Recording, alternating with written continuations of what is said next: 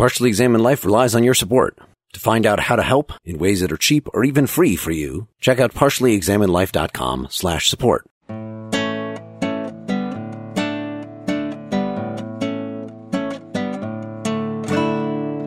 You are listening to The Partially Examined Life, a podcast by some guys who were at one point set on doing philosophy for a living, but then thought better of it. Our question for episode 248 is there such a thing as subconscious racism? And if so, how could we possibly root it out and fix our policing problems? Our readings today were Chapter 1 of The End of Policing by Alex Vitale from 2017. And our philosophical treatment is centered around Aliyah Al-Saji's A Phenomenology of Hesitation, Interrupting Racializing Habits of Seeing from 2014. Two of the sources Al-Saji draws on for that account that we also looked at are Maurice Merleau-Ponty's Phenomenology of Perception from 1945, specifically the section The Spatiality of One's Own Body and Motility, and then Linda Martine Alkoff's Visible Identities, Race, Gender, and the Self from 2006, specifically the sections Identity as Visible and Embodied and Perception.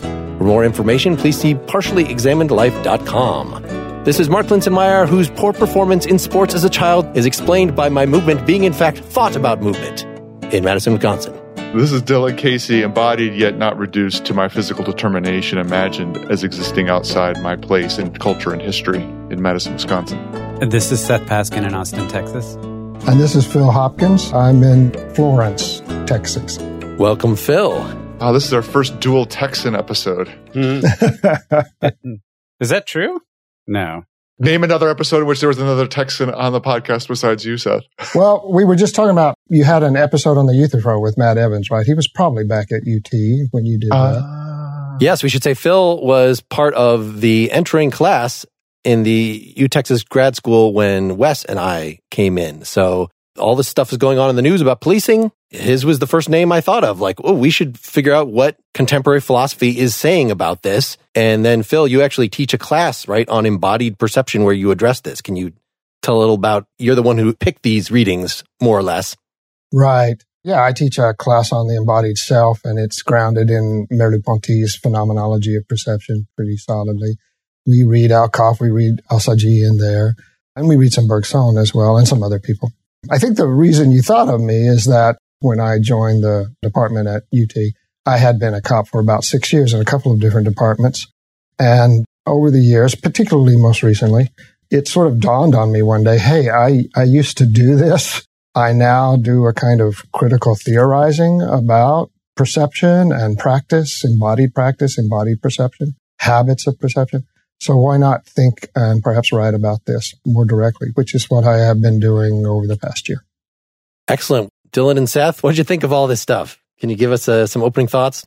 I'm approaching this with some measure of caution and apprehension and excitement at the same time, only because the Vitale that we read points to a lot of structural, sociological type things that I'm not sure we can address in the format that we have. So I'm hoping that what Phil will be capable of doing is helping us kind of bridge the gap, because I don't want to speculate in an uninformed manner on reform of how the police function to oppressive white establishment without having a strong grounding in the facts that Vitale is referencing. But then, leaping over to phenomenology. So I guess I'm still a little two-minded about this. I'm not quite sure how to pull it all together for this conversation. So I'm hoping that to be guided. Yeah, that was partly my fault that Phil suggested all this phenomenology stuff. And that's interesting, but, that could be part of just a general episode on racism. It's not really exactly related to policing. So, Phil, not only were you a police officer, but you said you've done stuff more recently in, advising the police department, doing some sort of analysis? Right. I guess so. Over the course of the same past year, the thinking I've been doing of developing, I guess, what you might call a kind of critical policing theory has been deeply informed by some consultation that I've done. I've done work in explicitly undoing racism workshops in communities, and those workshops are often attended by people that work for various governmental agencies, including police departments. And currently I'm a consultant for Austin, as Seth will know. The city council unanimously passed Resolution 66 last year, the end of last year, which was a mandate to examine the way in which the Austin Police Department particularly trains, right, in the academy, trains cadets but also operates in ways that perhaps entrench and amplify bias or prejudice or just racist policing. The part that I'm working on is a review of the training material in the academy, specifically the videos that are used in training. And the goal there is to try to look at the way in which those videos embody, for lack of a better word, attitudes and perceptions or habits of perception that reinforce particular practices in the world rather than disrupt them and redirect them. And so that's been pretty interesting work. I've learned a lot revisiting the way police training happens now because my experience was from very long ago. Yeah, I had suggested, I put originally a query out on our Facebook group. We're doing this policing episode. What should we read? Got a lot of really good suggestions. But the first one, and I think repeated by a couple people, was this End of Policing book. And so to me, that seemed like, okay, well, for sure, even though that's basically a work of sociology, right? And it has a lot of sort of general policy proposals for what we could do instead of criminalizing everything, right? Criminalizing drugs, criminalizing immigration, criminalizing gang association. Are there ways that we can discourage behaviors that we don't want to occur legally without merely saying, if you do them, we're going to charge you and throw you in jail? And we've seen, the massive prison populations and the effect of that kind of invasive policing on communities and what that does to communities. And that's, a lot of what's given rise to what people are protesting against. So I thought having that at least on the table, whether or not we can explicitly discuss it, I think we can discuss the overall ethical bent, right? The overall question of, is there something fundamental to the attitude of policing taken as, we got to control these masses, like that is sort of the default attitude of police?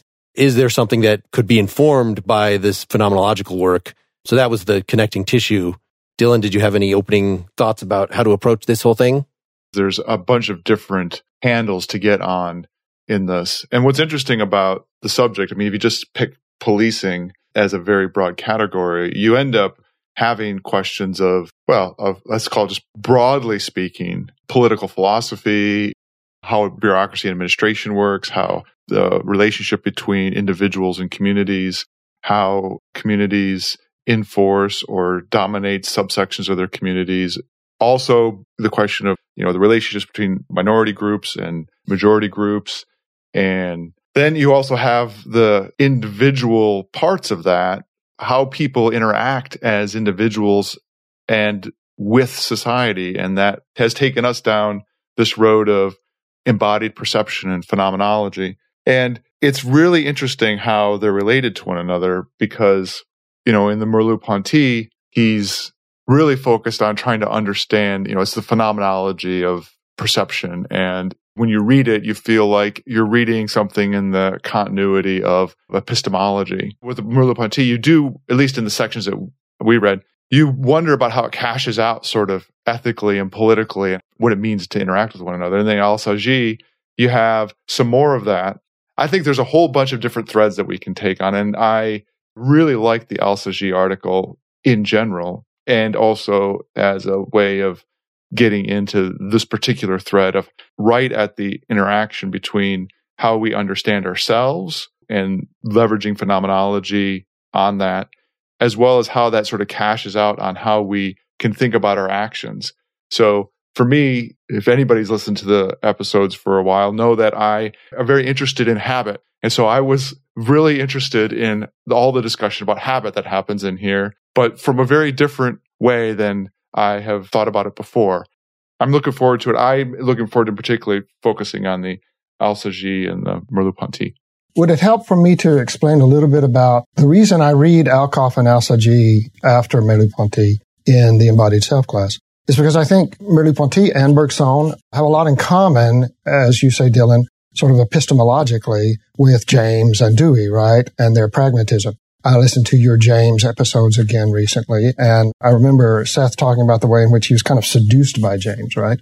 And the kind of clear way that James lays out what I would argue is his analysis of what it means to have embodied experience and interact with a world that you are always already a part of, right? Not sort of standing separate from and observing, but in the practice of accomplishing some project, right? And the world is equipment for that, to use kind of Heideggerian language. And you are part of that world. Your own body is equipment for that activity. For James and Dewey, in a sense, it is the activity that matters, right? And it is the activity that shapes perceptions and shapes your own body, in a sense. And that's even before we start talking in sort of Bergsonian terms about the way that we are our histories, right? That we are the sort of leading edge of patterns of activity that just layer up and build on each other. Merleau-Ponty and Bergson both use this interesting word, sedimentation, right? That we sort of lay down these layers of practice and perceptions, and they shape our current practice and perception, right? And that's one way of thinking about habit, right? Habit is this kind of built up schema of action and activity that we employ. And as, one connection with police, as police are often saying, things happen fast. We don't have a lot of time, right, to think about things. We just have to react, right? Well, where do those reactions come from? They come from these layers, these sediments, right, of perception and practice, right? They act out what they have acted. Actually, this is 142 of the Al-Saji. We are primarily receptive to that which has been determined in the past, right? We are primarily sort of open to and ready to realize that which we have already sort of opened ourselves to and realized in the past, right? And that's a different way of thinking about habit. But the reason that I teach Al-Saji and Alcoff is because Merleau-Ponty does this work at a fairly abstract level, right? He's trying to understand perception. He's trying to understand the embodied practice of perceiving its purpose, its function, right? Its role. In the way that Seth found James kind of seductive, I find Merleau-Ponty the same way, right? When I read him, I get that kind of clear-eyed, clear-headed feeling that I used to get when I read Thucydides, right? He just kind of clears the cobwebs away for me. And he lets me see things a little more clearly. But he doesn't, as you said, Dylan, he doesn't really sort of cash out, okay, what does this mean in practice?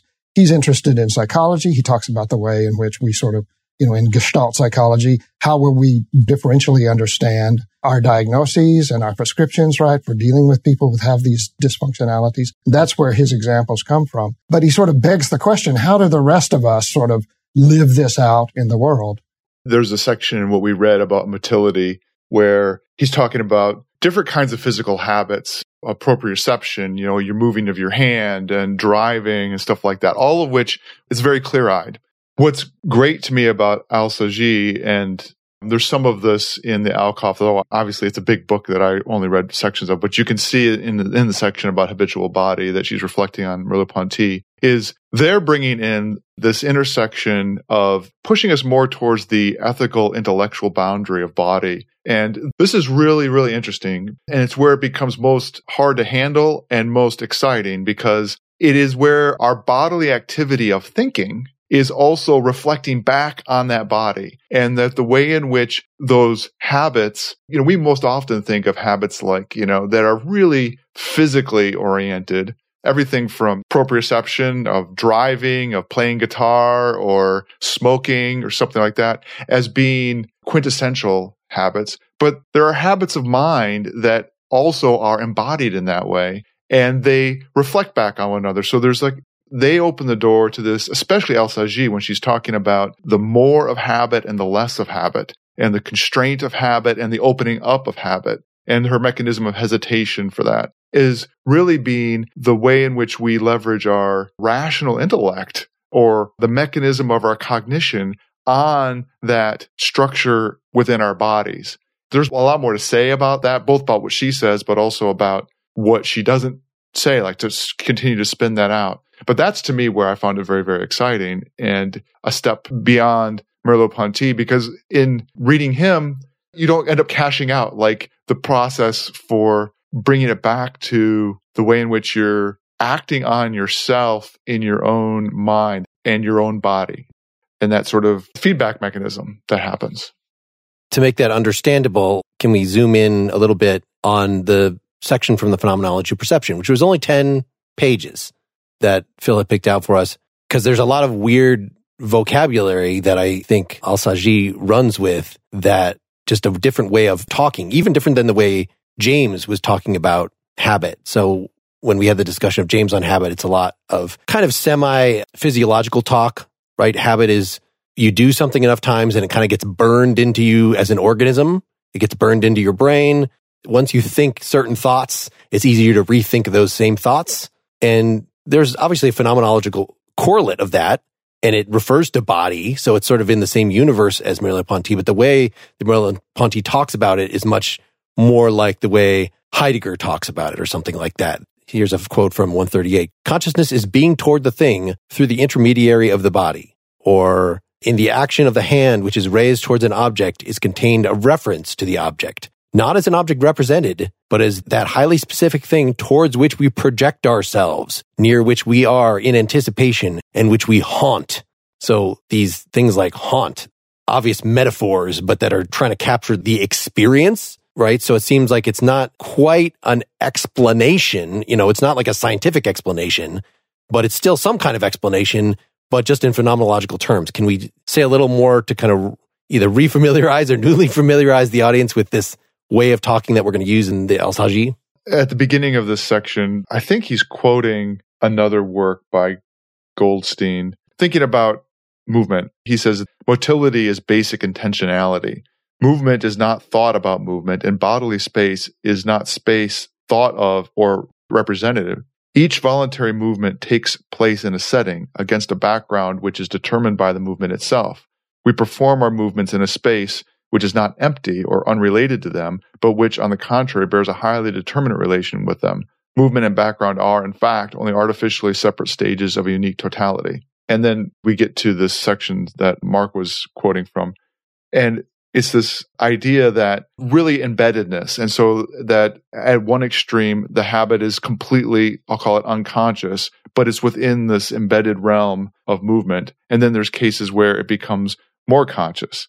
So he says, motility then is not, as it were, a handmaid of consciousness, transporting the body to that point in space of which we have formed a representation beforehand. In order that we may be able to move our body toward an object, the object must first exist for it. Our body must not belong to the realm of the in itself.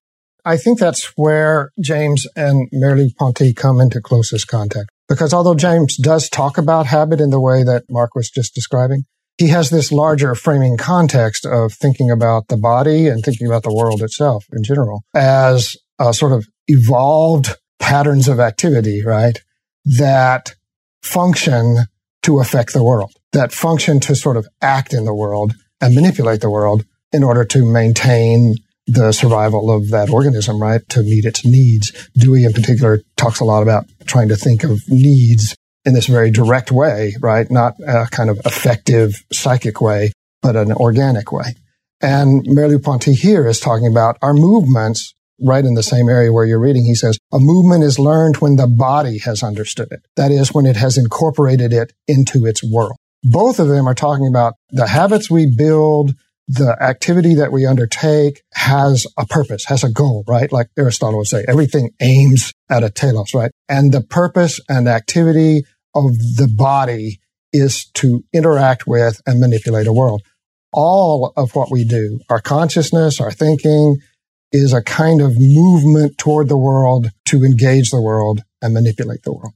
And here we're emphasizing the way in which that is embodied in us and not solely or primarily a cognitive exercise. And so even though Descartes gets a big knock frequently, we also forget that he wrote a book called The Passions, which you're still going to get mind and body dualism in there, but you have this notion that our embodiment is structuring those inclinations, those desires. I don't want to get off on Descartes, but just the idea that our interaction with the world and our orientation, our intentionality is embodied. What I would add to that is just to try to tie it to habit. It's the idea that embodiment, in some sense, determines its habitual movement. There's habits of thought, but there's also habits of movement, habits of being, if you will, that in turn create the habituation that is ultimately going to result in the perception of the world as a certain way. So in other words,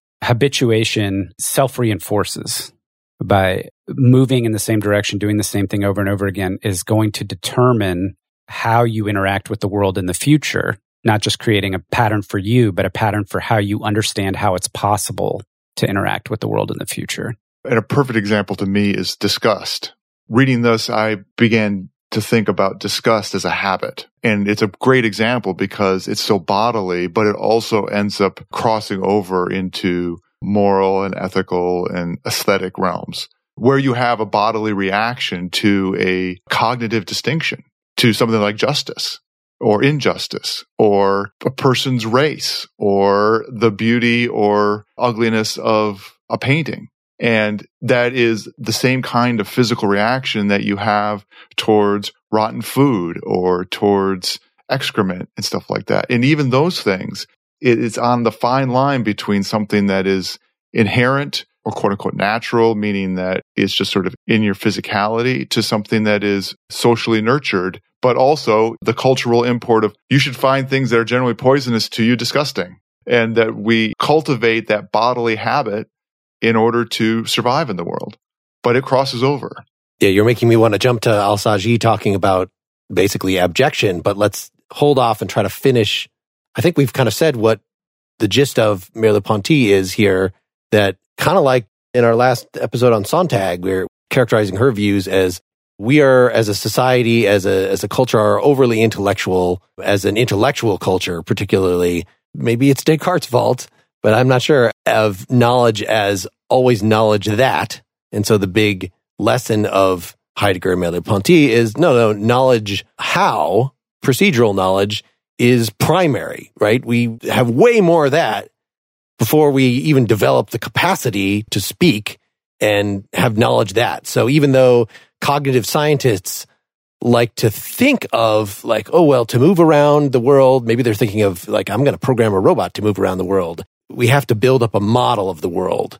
And then we can figure out, this is how far I should extend the robot arm in the world in order to grasp the tomato or whatever the thing that they're trying to do. You know, on some neural level, we may well have that kind of representation of the world. It's not totally clear that that's happening, but it's definitely not in our experience. That's not, if we're analyzing how we interact with the world and thus with people with particular racial characteristics that we might have a notion of disgust towards, and we don't even know where that's coming from. It's not because necessarily that we have beliefs about those people that we've internalized and then comes out as habit. It might just be something more fundamental than that. And that's what makes this whole talking about racism so difficult, because people are like, I'm not racist. I feel, if you ask me, are people of African descent on the whole less intelligent than people of European descent? I would say no. So therefore, I'm not racist. Well, the whole reason why we're bringing phenomenology here is to say, no, there might be something more basic, more bodily. Trying to fix everything through fixing our beliefs, through fixing our intellect is just not going to work. It's clearly not going to work at all. And to connect this back to policing, right, we have a couple of decades now of efforts to sort of sensitize cadets, right, and reveal their implicit bias and go through various training exercises to get them to see their seeing and become more aware of possible social influences on the way that they see. And those are simply not achieving any result that we can measure, right? I mean, every year, year after year, it's very consistent. The same number of cases of sort of police violence, the same number of cases. It's not making a difference. To connect it back to what you were just saying, Mark, Alcoff on page 188 says something very similar right at the bottom of the page. It is just such a modernist account that would explain why it is commonly believed, and I can't tell you how many times I come up against this attitude myself, right? It is commonly believed that for one to be a racist, one must be able to access in consciousness some racist belief, and that if introspection fails to produce such a belief, then one is simply not a racist. A fear of African Americans or a condescension toward Latinos is seen as simple perception of the real, justified by the nature of things in themselves, without need of an interpretive intermediary of historico-cultural schemas of meaning. And so the way this plays itself out is knowing that, for Merleau-Ponty and even for James, I think, is a case of knowing how. Knowing how is not only primary, but knowing that is a particular instance of knowing how, right? Knowing that is a way of interacting with our world and manipulating our world. That's one of the ways that we know how to do things, is by knowing that particular thing, right? And that knowing that gets built, gets constructed, and this is the key point for me, collectively. So one of the nice things about Al-Saji and Alcoff as well is not only do they try to cash out Merleau-Ponty in some very sort of concrete ways, oriented towards racialized and gendered identities. What they emphasize is that in the way that Wittgenstein, for instance, argues that there's no private language, right? That we're always already sort of communally languaging, collectively languaging, right? That languaging is something we do together. We never do by ourselves. What these people are arguing is that seeing is the same way.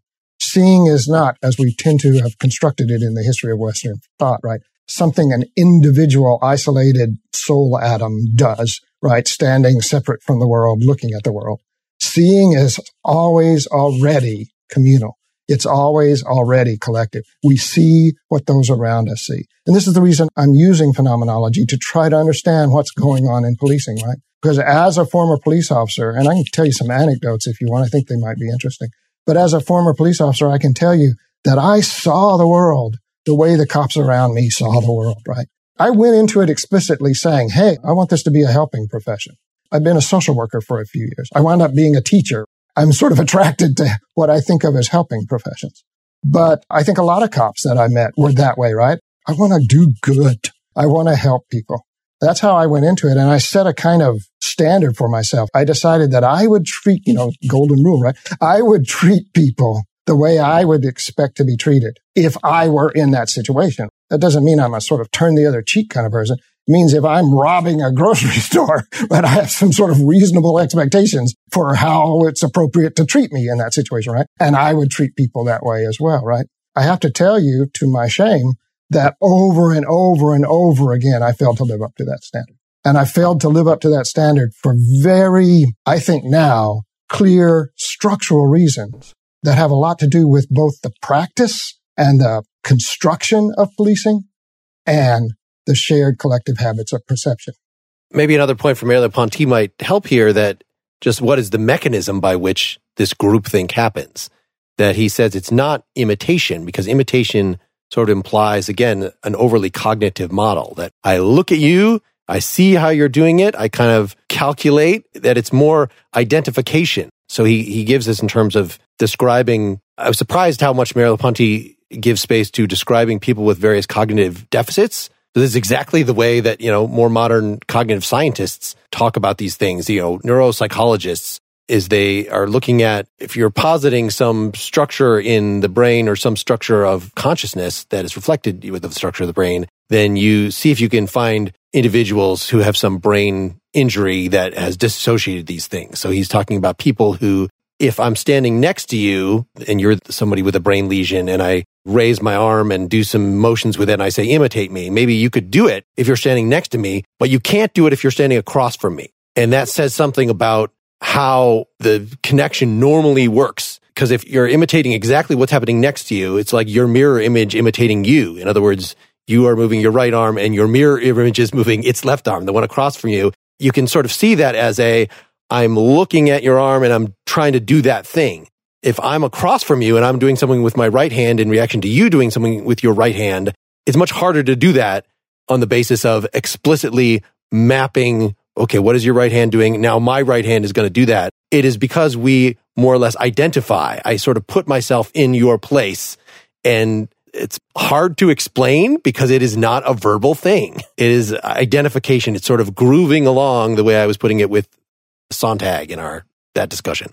I think one of the ways that he describes how that works, right, is that in a sense, I'm not even sort of separate from you, identifying myself with you. We are together, like the cane becomes a part of your body when you use it to see things, right? You and I become part of the same body when we're engaged in an activity in the world that's trying to accomplish some project. We definitely don't mirror, as you are arguing. And I don't think it's even so much that we sort of identify if what we mean by that is we normally stand apart from each other, but we can, through some sort of effort on our part, connect and see ourselves in and through and as the other. No, we simply be a part of the world together, trying to accomplish something in the world. And this is the connection for policing, I think. On page 143, Merleau-Ponty argues that grasping significance is never this cognitive, conceptual activity. Grasping significance is a motor grasping of a motor significance. And he uses the examples of driving a car, right, or typing on a keyboard. That I always think of the example of catching a ball. You guys know that when you're driving a car and you start thinking about driving a car and represent the motions of driving a car to yourself, you get in the way of driving the car. you obstruct your ability to sort of drive that car smoothly. When you try to turn it into an objective experience that you represent to yourself, you screw it up. And this is not just some sort of physiological burned into you thing. This is the car and you are sort of part of one body that are trying to accomplish a task in the world. And you just are connected in that way. So what he's saying here is that the space we act in, it's a motor grasping of a motor significance because there is sort of a meaning of action that is there for us that we enter into, right? And so to connect it to cops, when a cop sits in his car or he approaches someone, what Merleau-Ponty is arguing is that a motor space opens up for him in which he interacts with that space. He makes demands on it determined by his habits of action and his habits of perception. I want to make a couple qualifications about it. I agree, but like the case of driving a car or the case of the embeddedness of the cop and the habits involved in that motor interaction is that it's clearly not cognitively empty. The reason I want to emphasize this is that even in Merleau-Ponty's account, it doesn't seem to me, particularly Al-Saji's, it's not that our bodies act as under motility. They're just doing something and just like sent off to do something and completely reactive. And it's not as if there isn't cognitive work that's going on. And it's the complication of that cognitive work isn't strictly thinking right in front of your brain about what you're doing, but it's also not absent concentration. And so even your act of driving isn't like so. And there's going to be degrees of this.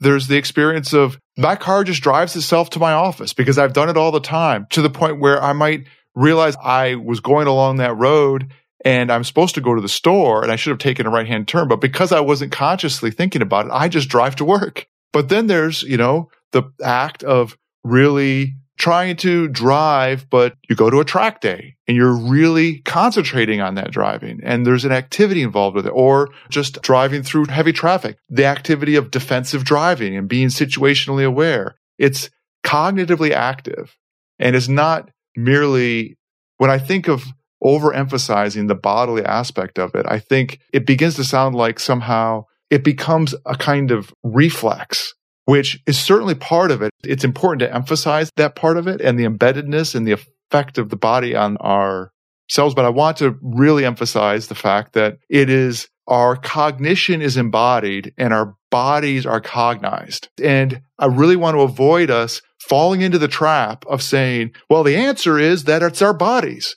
Because I think it's just as big of a problem as saying that the answer is our minds. And this is related to a second point that I wanted to make, which has to do with perception and the idea that our perception is mediated by our communal living, which is certainly clearly true. And I like the examples that Phil gave, but it's not going to be sustainable that there isn't something characteristic of perception that is just true of our biology as individuals. It's not as if a baby picks out this from that because of everything their parents are teaching them.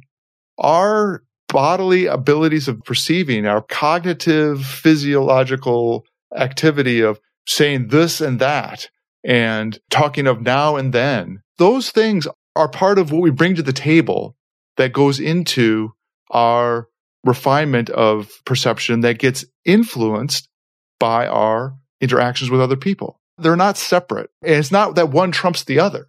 Two things. First off, if I'm tracing the history of phenomenology correctly, I think it's exactly trying to make the first point that you said, which is it's not just about the cognition or the world. There's the fact that you are embodied in this world and that you're embedded in the world. And so you don't just have this cognitive ability to perceive and this manifold of sense perception, and you somehow marry concepts and perception together without a body. So I think the phenomenologists are in total agreement there. With respect to your second point, I hope this actually makes you happy, even though I'm going to kind of contend one of your points. You use the term biology, like we can't discount certain aspects of biology. And that's kind of a trigger, for a lot of people right now, because there's this sense of people want to resist the idea that biology is deterministic or can determine. But I've been listening to some lectures recently just about evolutionary development and the different parts of our brain. And there are definitely physiological responses that we have by virtue of being certain kinds of animals to other things in the world. Like we as mammals, we have a thing about snakes. It's just what apes do. Apes have a thing about snakes, right? And there's no way for you to control that.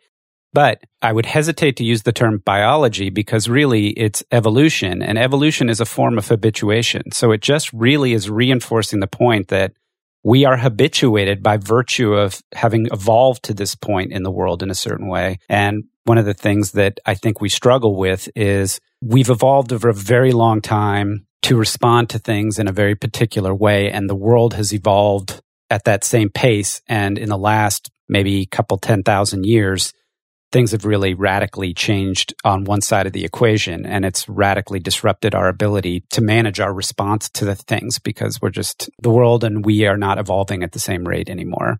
I want to agree with both of those things, Seth, and respond in addition, Dylan, by emphasizing that when these people are talking about, let's recognize the importance of embodiment. In part, specifically Merleau-Ponty, is responding to quite long tradition of de-emphasizing the importance of embodiment, of thinking about ourselves as brains in vats, right, or ghosts in machines, right, thinking about ourselves as engaging the world cognitively first and then somehow marshaling this physicality to sort of engage that world in the way that our cognition predetermines. And they're arguing very explicitly against that.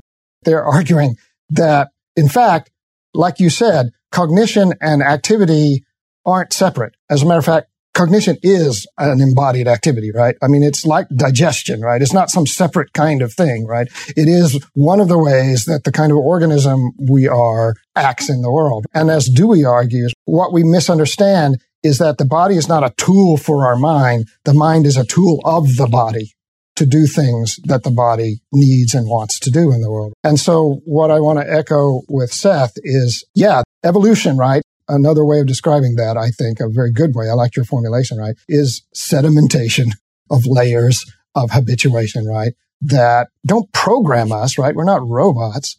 We don't want to. That's what Al-Saji and Alcoff are arguing about explicitly. We don't want to naturalize this. We don't want to say, oh, well, we've switched the source of the problem. Right? We've switched the diagnosis, but it's the same problem, right? It's just natural. We can't fix this.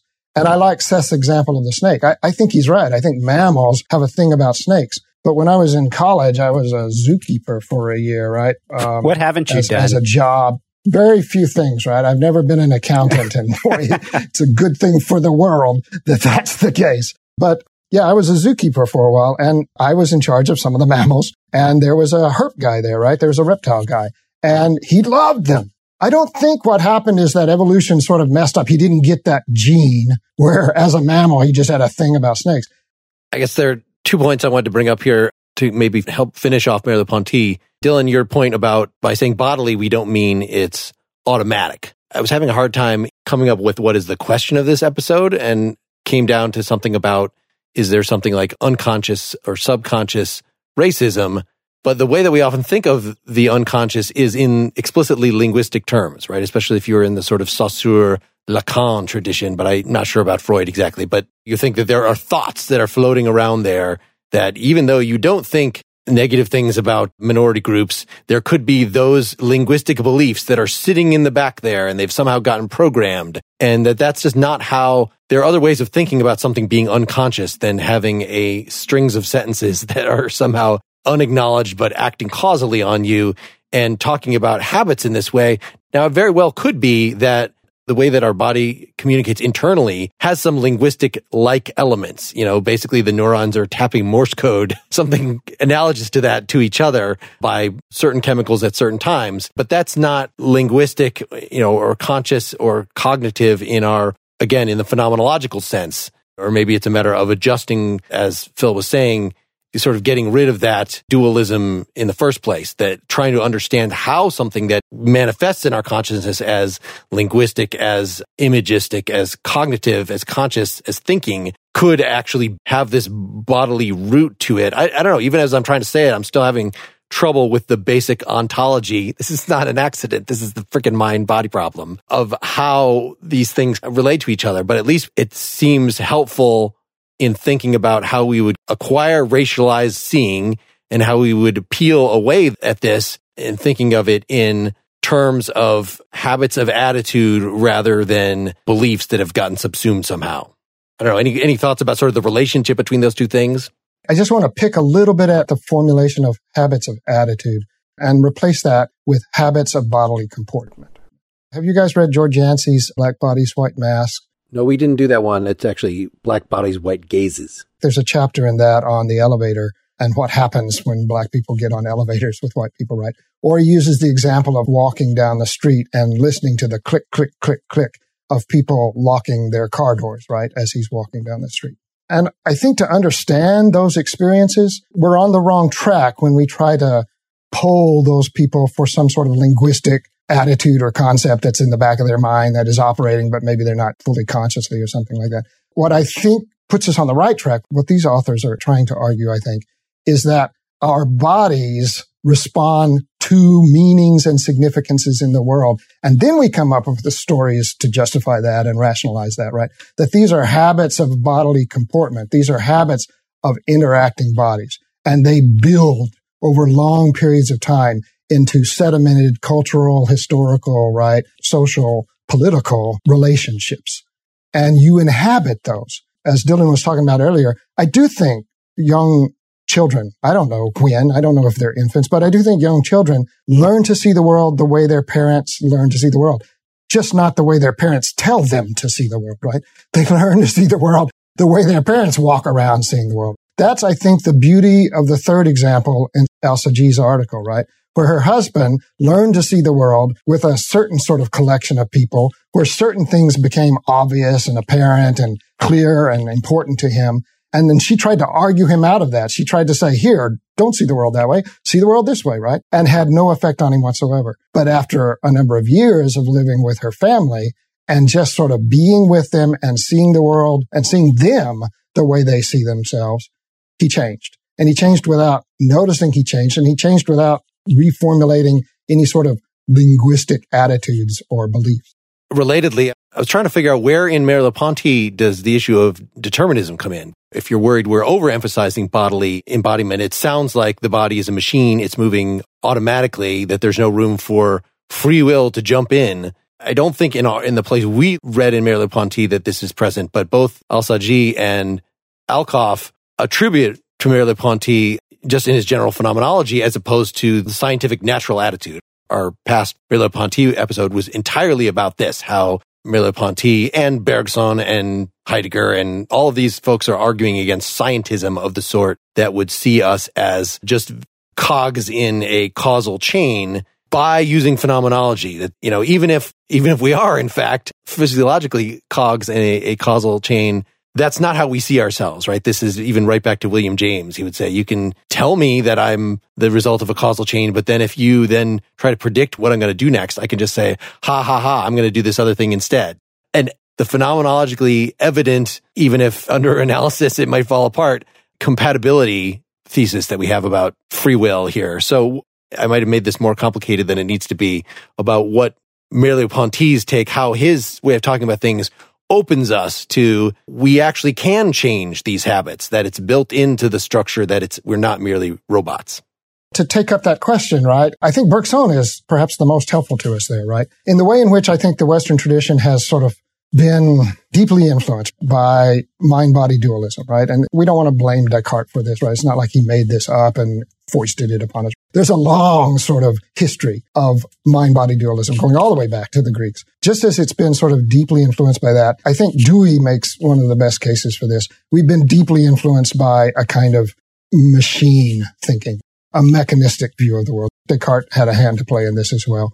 But the scientific revolution itself, right? The Newtonian physics, right? The way that Galileo sort of did some experiments and generalized the results of those experiments into laws of the universe, right? This was very powerful. And so we began to think of ourselves as mechanisms. We began to think of the world as a mechanism. And I would argue that the question of determinism is particularly a mechanistic metaphysics problem. That we think about, worry about whether we're determined or not when we think of ourselves as machines. And what Bergson argues is we are organisms. We are, one of the most powerful bits of his thinking, I think, is his emphasis on novelty. that we are patterns of activity that lay down all these sediments, but we're the leading edge of that, and we're growing, and that growth is not fully determined. Yes, all of this sedimentation pushes us in some directions rather than others.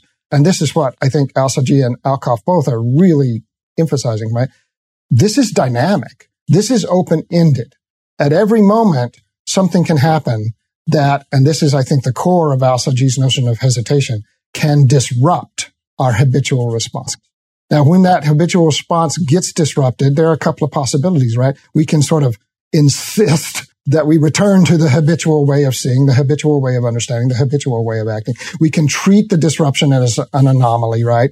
And that doesn't need our attention, doesn't need our work. Or we can hesitate. We can allow the disruption to open ourselves up to the very sort of structure and process of our habituation. We can see our seeing. We can see the way in which what they're calling the socio-historical sort of influences are at play in us, are at work on us. And we can do something about it, right? It is open-ended. It is dynamic. We can do something about it. And we can do that even without doing it cognitively, even without doing it at the level of attitudes or beliefs. We can perhaps find ways. And, I don't think she's worked this out very fully. I think she's got a lot more work to do with this concept of hesitation. And I think it's very challenging. I'm not sure I see how it all works. But I think the fundamental idea behind it, that living with others in particular kinds of ways opens up a space, not a cognitive space, but as Merleau-Ponty would say, a motor space for a different motor grasping, is something worth thinking about. When I read the Al-Saji, it brought to mind two things that are, I would call a much more practical sphere, but it's the same strategy, and it helped me kind of phrase it.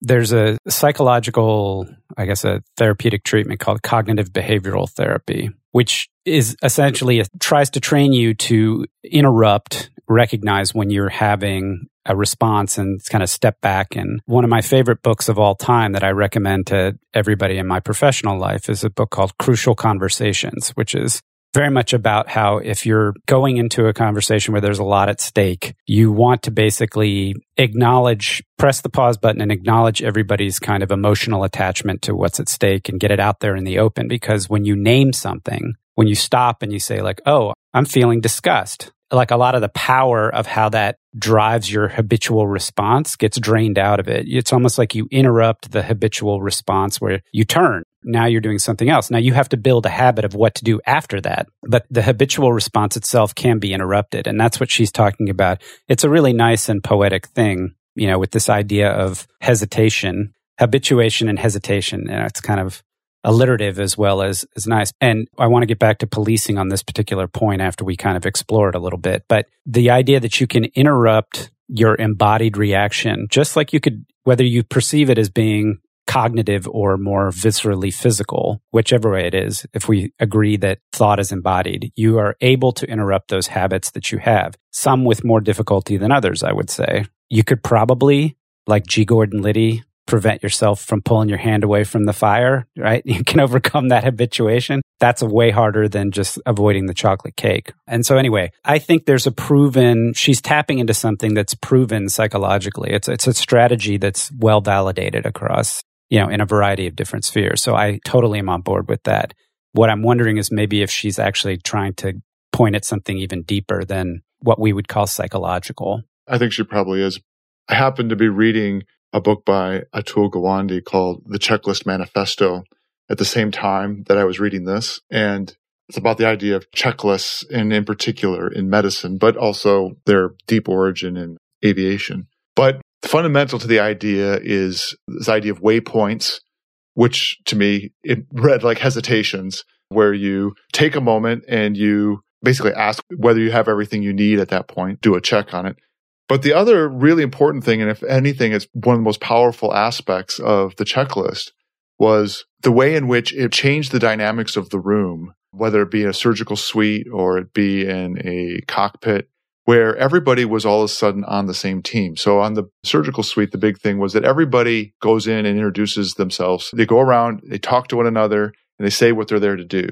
And that immediately had a dynamic of changing the distribution of authority in the room. And that resonated in maybe an obvious way. I was going to say a weird way, but to what Phil was just saying about her solution in hesitation about changing our bodily comportment immediately changes the way in which we interact with one another. And you can, in fact, consciously make that change of environment that will then act on you in your bodily comportment to open up possibilities of interaction and close down ossified avenues of interaction that lead to the kinds of activity and both in your motility as well as your cognitive activity that is more along the lines of what you'd actually want to have happen, because you become less subject to sort of ossified habits. And part of that is developing a habit, a new kind of habit. Like in this case, it was the checklist habit. In the other case, it might be a habit of thinking about how you arrange your physical environment.